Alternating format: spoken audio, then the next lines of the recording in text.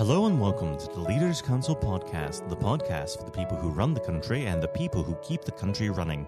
You join us on yet another sunny day here in the capital. I'm Matthew O'Neill, and today, as always, we ensure that we have a variety of distinct perspectives on leadership. First, we're joined by Rupert Holloway, founder and head distiller of Conker Spirit, a producer of handcrafted Dorset Gin. Rupert, hello. Hello, how are you? I am well, and yourself? Yeah, very good, thank you. Excellent. Well, normally we dive directly into the subject of leadership, but considering the ongoing COVID outbreak, we must start there. How has this affected your business? Yeah, quite extraordinary, really. I mean, we, most of our business, about half of it goes into hospitality. So as you can imagine, that was severely impacted from early April onwards. But we've managed to adapt. A lot of our customers changed their behaviour, so they started buying from us direct. So that involved us kind of improving our e-commerce offering and making that work for us. So it's really strange. And then also we started making hand sanitizer using our waste spirit from our distillation process, which then grew into what is now a kind of permanent part of our business. How interesting. So do you feel that you've had quite a few silver linings from this situation that you're going to carry on after the situation has finally been laid to rest?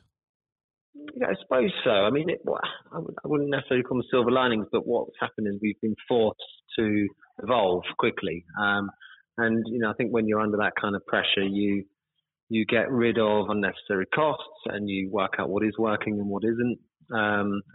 For us, that's meant, for example, we hired a e-commerce manager, which we've never done before, someone who can maximize, people are trading for our website and stuff. So, it forces your hands to do things differently. Now, of course, when we talk about leadership, I always like to start this part of the conversation off by asking the same simple question. What does the word leader mean to you? Good question. I suppose, ultimately you've got to have someone who's making the tough calls and, I suppose, bringing all the team's agendas and opinions into a decision. So, and there's sometimes easy decisions and sometimes tough decisions. So, I suppose it's that the final line on all direction, I suppose. And how would you describe your personal leadership style? Good question. Another good question. It's always hard to answer that, isn't it, for yourself? I mean, we run a really kind of level, kind of flat structure in Conker. So, we're all open plan office and we're all, making decisions together. So I'd like to think that it's very much a kind of open book, friendly, and kind of slightly kind of creative and entrepreneurial approach to everything. So we're always trying to see, the answer in all the kind of mayhem, and it's normally done through, open discussion. So I like to think that I'm kind of guiding my talented team rather than dictating to them what needs to be done. Where would you say you came up with that leadership style from? Did you have a particular role model, or have you been shaped more by circumstance? I think I left my career. I kind of, I was employed as a chartered surveyor before I started doing this. And so I've been an employee to managers and directors and what have you. So I suppose there's been people who I've not liked their style and liked their style, so I've picked up along the way. But to be honest, I've, dove feet first into running my own business, and you start off having no intention of being a manager and a kind of employer. You just want to do the thing you're starting, the business you're starting, and then you end up 5 years down the line managing people. So it is a lot about sort of feeling your way as you go, and I think just finding a style that fits your personality. Like I couldn't be the fist on the desk shouting at everyone manager. It's just not my. It's not in me. So I think ultimately it boils down to the type of person you are and the experiences you've had being managed. Now, of course, one of the most difficult aspects of leadership or management is dealing with conflict. What is your approach to it? How do you resolve conflict?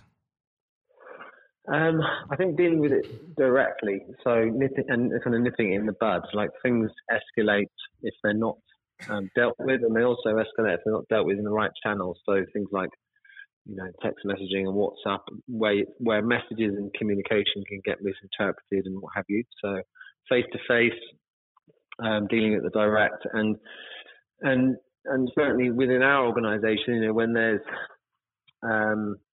miscommunication, that's probably the most cause of conflict, rather than anything real.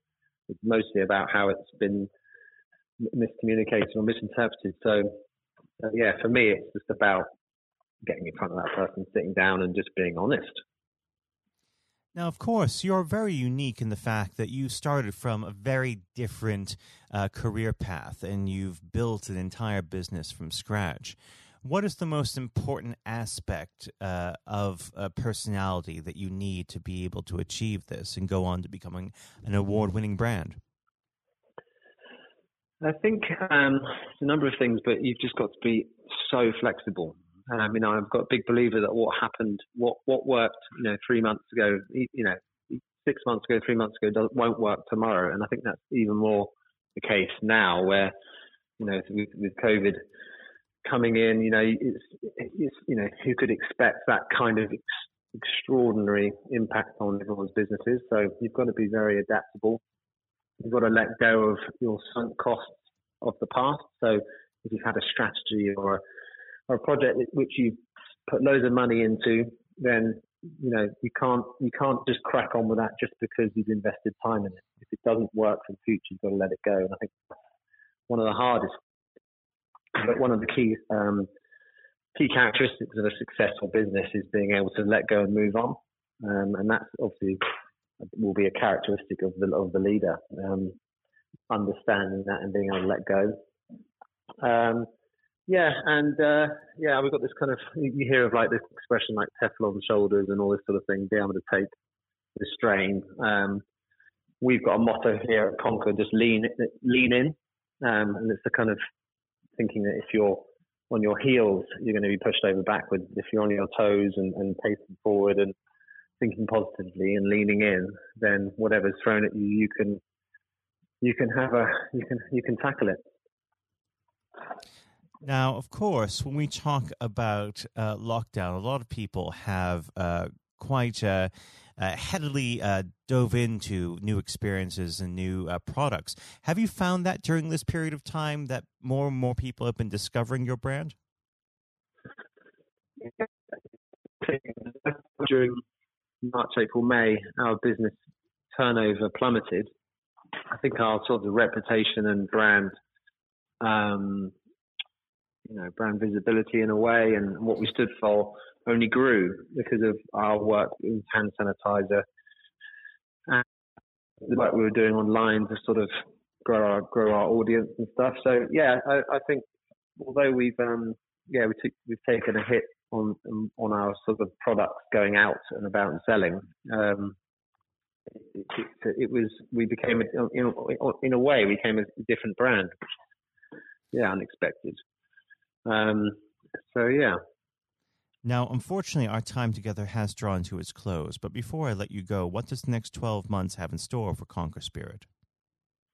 Yeah, well, we're still going to be very cautious. So we're still, we have no idea how the world's panning out over the next 12 months. But we are in growth, and we've got some exciting things around building the new distillery. So we've got new stills and new tanks that we're installing. So physically at our site, we'll be getting more impressive and efficient. And growing our team, and exports going really well. We're moving into Switzerland with our coffee liqueur and out into Canada with the LCBO. So there's some exciting things happening. But I think it's the key is it's remaining cautious, keeping cash in the bank for some tough times ahead, and leaning in. Well, Rupert, it's been a pleasure having you on the program today, and I very much hope that we can have you back on the show very soon. But for now, I think all that's left to say is goodbye. Thanks very much. That was Rupert Holloway, founder and head distiller of Conker Spirit. And now, if you haven't heard it before, is my exclusive interview with our chairman, Lord Blunkett. Lord Blunkett, welcome. Thank you very much. It's very good to be with you. Well, of course, nothing is being said at the moment other than COVID-19, which we must touch on. What would your message be to small businesses who are trying to keep going? Well, I think the last ones standing will be the ones that thrive when we get back to some sort of normality. So it's have confidence and courage. Obviously take advantage as far as you can of the government help. I think that Rishi Sunak, the Chancellor, has gone about as far as you could have expected in the circumstances. There are obviously small businesses that fall between the cracks. Those who don't have defined premises can't benefit from the business rate waiver, have not really been able to demonstrate that they can adhere to the PAYE for furloughing staff, and of course whether they can receive the grant, 10,000 or 25,000. All of those who can are obviously able at least to benefit from that for the time being and look to the future. But I think the second thing to say, and they don't need me to tell them this as a politician who did once do a business studies qualification, which is that it will be a different world, and being able to think about how that world will look in a year's time and be creative about it and learn from not just what's happening to you at this moment in time, but to others around you and the sector that you're working in, that will be really important. Do you feel that the long-term effects of the COVID-19 outbreak will in some ways be positive for British industry? Well, only in the sense that people are having to be creative, they're having to adjust and innovate. Therefore, they're thinking about more productive, if you like, greater productivity ways of delivering the same service or delivering the same products. And in that sense, I think we'll have temporarily at least very much higher unemployment than we've become used to, but we'll probably have a burst of productivity, which will help with the recovery. Whether it will help with the inequity of the way in which our economy is imbalanced, both between services and productivity and production of goods and services, I'm not sure.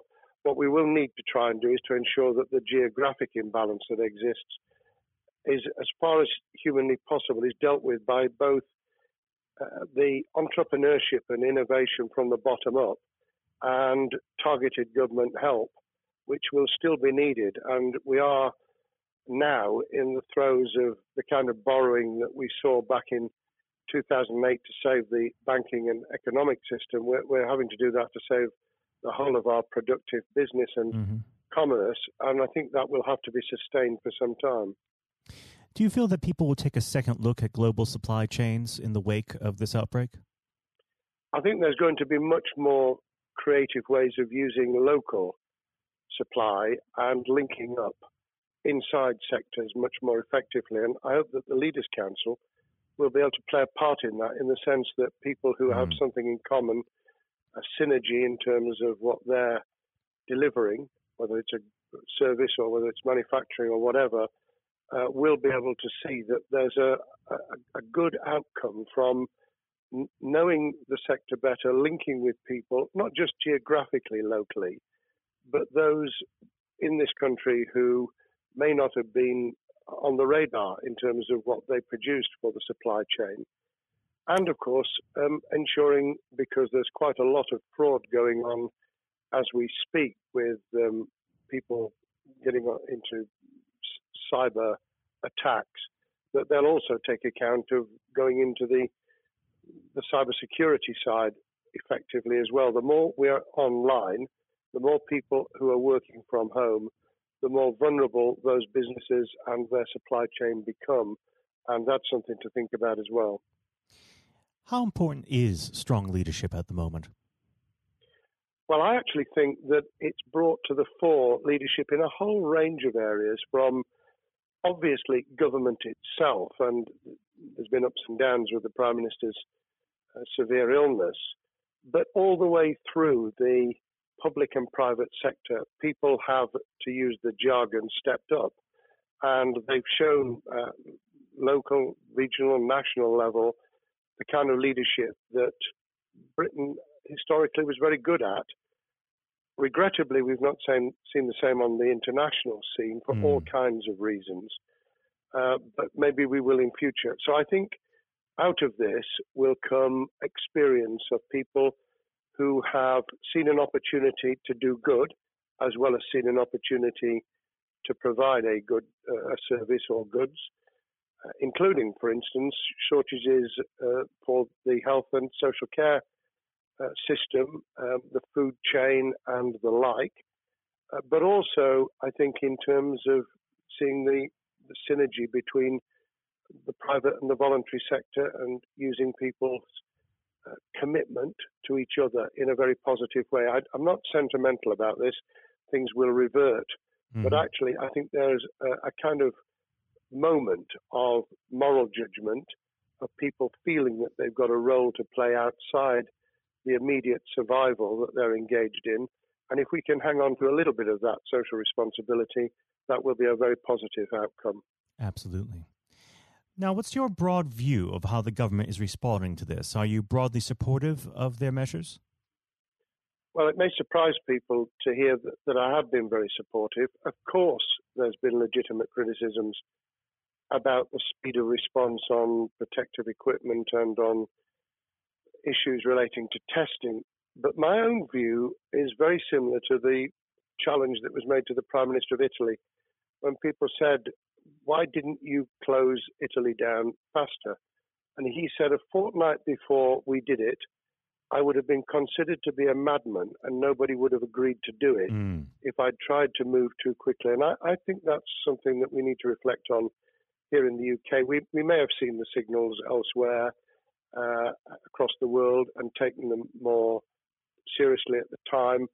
Hindsight is a wonderful thing, but as someone who's had his life in the opposite political party to the present government, I think that with some hiccups and mistakes, they've not done a bad job in what has been incredibly difficult circumstances. And you're absolutely right. In a liberal democracy that we live in, it's very difficult for people to swallow orders given to them from government. Well, the UK and the US, and to some extent the Scandinavian countries, have a very different history and therefore interest in maintaining the freedom to decide and the persuasion and consent that's required. Those countries that have experienced one way or another totalitarianism over the last century have a slightly different way of coming at this. I don't want to exaggerate it, but I think that that's why getting the balance right of getting people to go along with what you want them to do in their interests as well as the nation as a whole is a sensible, proportional balance. And I think we now need to adjust to the coming out of the crisis gradually, readjusting to recovery in the same way. Now, something you've mentioned recently on this balance is the police overreach in the enforcement of the COVID-19 structures that have been put in place. What have they done right, and where have they gone too far? Well, I think that they were interpreting what was not necessarily as clear advice as it might have been for all kinds of reasons, because people were feeling their way. I think what's come out of it has been a demonstration by local police services in some parts of the country that they could get people to do what was needed without the heavy hand of drones overhead or people being told that they shouldn't be walking in the street, because this was all about self-isolation, not incarceration. It was about getting people not to pass the infection on to each other and therefore to provide distance rather than to make our lives a misery. Those police services that adopted that policing by consent and chivying people along did really well. Those who went over the top, I think, soon got a very substantial pushback. And one of the strengths of our democracy is that you could have that debate. People could say, I'm terribly sorry, we think the police force in our area has gone over the top, and that in itself is a constraint and a readjustment. That's another strength of living in a country where you can have opinions and express them without actually being thought to be a fool. Now, of course, the government has faced criticism that they were slow to react, and Boris Johnson wasn't present at the early COVID-19 COBRA meetings. Now, Number 10 has claimed that this is normal practice. The health secretary often chairs COBRA meetings related to health. Does this tally with your experience as a Secretary of State, or would you have expected the PM to be more hands-on during the initial stages? I think different prime ministers do have a very different style. And Boris's style, which I think will now be considerably adjusted, was very swashbuckling. In some senses, delegating is a good thing, as every leader of every business or public service knows. Those who try to pull too much into themselves end up with a massive bottleneck, great failure of trust, and the inability of people to show what they're worth and to demonstrate their capability. So I'd be very wary of jumping in and saying he was wrong to delegate the essential COBRA meetings. What I was surprised about was that he didn't chair the first couple, because my experience with Tony Blair for the 8 years I was in Cabinet was that Tony was a great delegator, but he would get a grip to begin with, watch what the difficulties were, and then give people direction and confidence to be able to get on with it. So looking back, I think Boris himself probably thinks, God, I wish I'd spotted the signals from elsewhere in the world more rapidly, and I'd just been there. However, this also raises another issue. All of us in positions of leadership need good teams around us. I think after this is over, he will be assessing those who really did step up and those who demonstrated their inadequacy. I think we'll probably end up in a year's time with a much stronger cabinet than we have today. Well, absolutely. And of course, we've seen a significant drop in the visibility of certain special advisors like Dominic Cummings during this entire period. So it'd be interesting to see how that pans out. It's certainly readjusted the role of those behind the scenes with those who should be taking the decisions, having received advice. Obviously, there's been a complete transformation in the profile of experts, if I might use that term, who'd previously been denigrated. Scientists, medics, people with behavioral science understanding.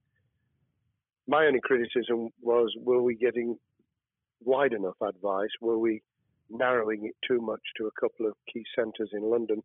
But that's because I've always been adverse to everything being London-centric. I think there's great expertise, wisdom, experience out in the sticks, and we should use it. Rightly so. Now, was pandemic planning part of your time as a minister, particularly perhaps when you were Home Secretary? Well, it was, but it was on the back of risk arising out of counter-terrorism measures. Right. I was the Home Secretary for 3 months when the attack took place in September 2001 on the World Trade Center and beyond. We did an enormous amount of scenario planning, both desktop and real. On the back of that, it was very heavily orientated to future developing terrorism risk. I certainly got involved with talking about pandemics. I remember being at a seminar in Edinburgh where the university there had done a lot of work itself on the issue of pandemics. And of course, we saw SARS and other things emerging. I think people have criticised the government for not picking up the report from 2015, 5 years ago. I think that what happens is human nature kicks in. You deal with what you're immediately faced with. You can sponsor reports. And this is true of business planning, of course, as well, and scenario planning for what business continuity will look like, recovery plans for business, what will happen if there's a cyber attack, what happens if there's an energy shutdown. These kind of things you can look at, but you're immediately turning your eyes to what's in front of you. And had we picked up a bit more on the danger from Ebola and SARS and what have you in the past, then we might have said, what if something hits us in the developed nations that we don't have a vaccine for, that we can't immediately whisk up protective materials or equipment, or for that matter, medicines that help with recovery, all of which we now see are a danger. I think this will make an enormous difference to the planning for the years ahead. I hope it will be widened so that we don't just look at what's happened, because very rarely do you see something exactly repeat itself. Some of the circumstances will be, but others won't. So that's why I've put emphasis in what I talk about on looking at the other virus, the cyber attack scenario, which could be just as dangerous in a world of just-in-time provision. One of the miracles of the modern developed world, except for the very poor, has been the distribution of food. A lot of it on computerized, technologically advanced systems. If that were to come down, we'd be in real trouble. So I think we need to think those sort of scenarios as well. So have a full plan across both sectors, biological warfare, pandemics, and cyber warfare. Yes, and to do so on different levels. I think, again, thinking global but acting local, we need a lot more to think about what would happen if something took shape that actually broke down those national and global chains and how we would cope. And without, obviously, we've got enough fear and anxiety to last a lifetime. Without creating even more anxiety, we can think about those things for the future in a more rational way, I think. Now, aside from the physical threat of the virus, one of the things that people are vastly worried about is the effect on the economy, not just national economy, but also the world economy. Now, it has been said by certain parties, and I'd like to garner your thoughts on this. Is there a danger of the effects of the lockdown being even worse than those of the virus? Were it be prolonged, I fear that balance would tip the other way. It is about proportionality. It is about balance. It's the wisdom of Solomon, really, to get the moment right when you start to move and then to move quickly. There's no doubt whatsoever that we are stocking up, not just on the economic and employment front, which will be devastating enough, but on the health and social well-being front, enormous challenges, and they will need careful handling because there's a lot of people whose lives, for a variety of reasons, are at risk in the future on a scale that we've been dealing with over the immediate handling of the pandemic, concentrating really hard on those affected by COVID-19, those sadly who have died or been seriously incapacitated. That will roll over into the economic, the social, the mental health and cultural well-being of the nation, and that will need all of us to pull together as well. Absolutely. Now, do you believe the government's doing enough for business? I think that the speed of reaction once the scale of the pandemic was clear was very good. I've praised Rishi Sunak for his action. Remember, a chancellor who had only just come into office was planning to deliver the budget in the middle of March and has had at least three equivalent budgets since. I think he's handled it very well. Understandably worried now about what we're doing to our economy. The level of borrowing is sustainable because of low interest rates, but it reaches a point, of course, where it tips over so that you can't then do the kind of structural investment requirements that the government were laying out before and in the March budget. And those will have their consequences as well as a planned payback over many years. I think we've learned something over the last few months. We needed to take immediate action. we don't want another round of austerity equivalent from 2010 through to 2019. I don't think the nation, on the back of what's happened and the challenges we have, could take that.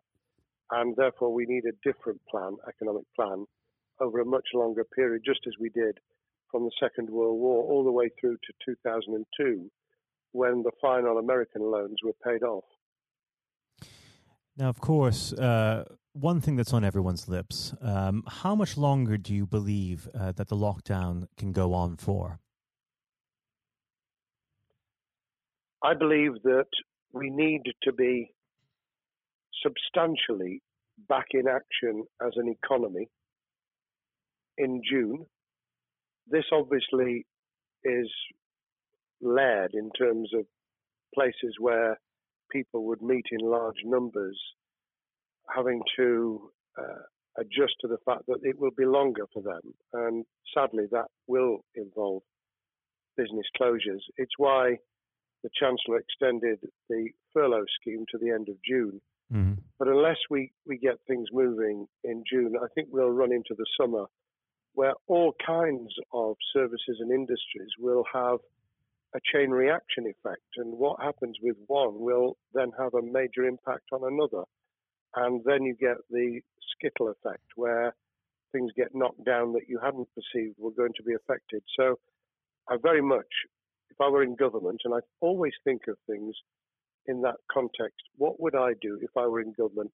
I would be on the side from the second week in May, on the side of the hawks in terms of saying we've got to start moving, and we've got to do so with the collaboration and cooperation of the public who have got the message, who did behave, who responded magnificently. Let's try and get back, perhaps, doing things differently for a time, but substantially getting back to business as usual. And unless we do that, then those areas that can't and wouldn't expect to be back in action immediately get pushed further into the middle of the year and the autumn, and then they become unsustainable. Now, of course, one of the other major developments we've had recently are the changes in the Labour Party. So if we could just speak on the Labour Party for a while. This might sound like an obvious question, but how does Sir Keir differ from Mr. Corbyn? Well, I'm biased because I believe the Labour Party has come out of 4.5 years of a black hole of a nightmare, where it neither represented a credible opposition nor an electable government, and the combination was to let those who supported the Labour Party and needed some of its policies let them down very badly. Sir Keir Starmer both is a highly intelligent, professional lawyer who, as Director of Public Prosecutions, led the service well, had to take difficult decisions at a time of austerity, understands the world beyond Labour members, but has been able to do business with those who originally supported Jeremy Corbyn, and was able to command support from them. His creation of a balanced shadow ministerial team has been very encouraging. I supported Lisa Nandy, who he's made shadow foreign secretary, because I thought she understood the north of England and the disaffected former Labour voters. But I believe that Sir Keir has taken on board those who have something really sensible to offer, and I believe he will be both a great leader of the opposition. More importantly, he will then present himself as a credible alternative Prime Minister, and all governments need an alternative government at their shoulder. It was true of us from 97, and it took the Conservatives some time to recover and to get to that position, but they did, and the Labour Party will, and that's crucial for our democracy. All of us need to understand and appreciate that a living, breathing, functioning democracy requires a credible, confident, and in many ways supportable opposition. as well as a government, that we clearly want to do well, because none of us want, as we didn't with the COVID crisis, none of us want the government to fail. We want to see our economy recover. We want our social well-being to be taken into account. We want to overcome deep-seated inequality and poverty. And we want to do it with enterprise and entrepreneurship and business playing their role. And that is about leadership nationally, locally, in the private and the public sector. People with ideas, with confidence, with the ability to pull teams around them. Above all, to have some idea of what it is they want to achieve and a very good idea as to how to achieve it. Now, of course, one of the biggest problems Secure is facing will be tackling the party's anti-Semitism problem. There has been a recent internal report that has been quite damning. What's your response to that report, and what does Secure need to do in response? Well, there are two reports. One which is being produced by the Equality and Human Rights Commission, which he will, and has already indicated, will implement in full. The second was a leaked report put together by the supporters of Jeremy Corbyn, 800 pages of private interchanges on social media, which he has, Keir Starmer, set up an investigation to identify who did it, who leaked it, what the content was, does it have any salience and lessons for us, and where necessary, action will be taken. So I hope that as he moved very quickly to reassure the Jewish community, so he will be able to take the necessary steps to back up that reassurance with the kind of actions that says that this was a blight on a historic, great political party that all of us were ashamed of. We've been able to put that behind us and to move on to facing the future with confidence. What's the one key thing that Secure needs to do to restore Labour as an election-winning party? I think Sir Keir Starmer's major challenge is to convince sceptical voters that Labour has not only reverted to a party that they can support because they can see it acting, developing, presenting as a credible alternative government, but also that the lessons have been learned from the fiasco from 2015 onwards. In other words, there have to be very clear signals of substantial change, not just the right words, not just reassurance that we're not going back to some of the crazier policies, but actually that we've understood why the electorate rejected those policies so substantially in December 2019. If people get that message, they'll understand that the Labour Party has changed, as it did in the 1980s and early 90s, to become the electable government with the greatest majority and historic majority, even greater than 1945, which I was privileged to be able to take advantage of in 1997 when I joined the cabinet. Now, I know what your answer is going to be to this question, but indulge me. Do you think Secure has what it takes to be PM? Yes, I do. I think he has the background, he has the experience, he has the professionalism, he has the forensic mindset, and he has the confidence to have put a team around him which will ensure that it will work. And those elements are true of all leaders. Ideas, the ability to build a team, to have confidence in that team, and to be able to demonstrate leadership in practice, sometimes at the most difficult times. And, you know, the Leaders' Council, those sharing their thoughts with the kind of thing that we're doing now with a podcast, but also joining us in linking up in that network of people who can support and help each other and learn from each other. That is what needs to be done in politics as it needs to be done in business. Thank you very much indeed, Matthew. Well, Really thank you pleased for to have coming on spoken. the program. It's been an absolute pleasure, and I look forward to speaking with you again.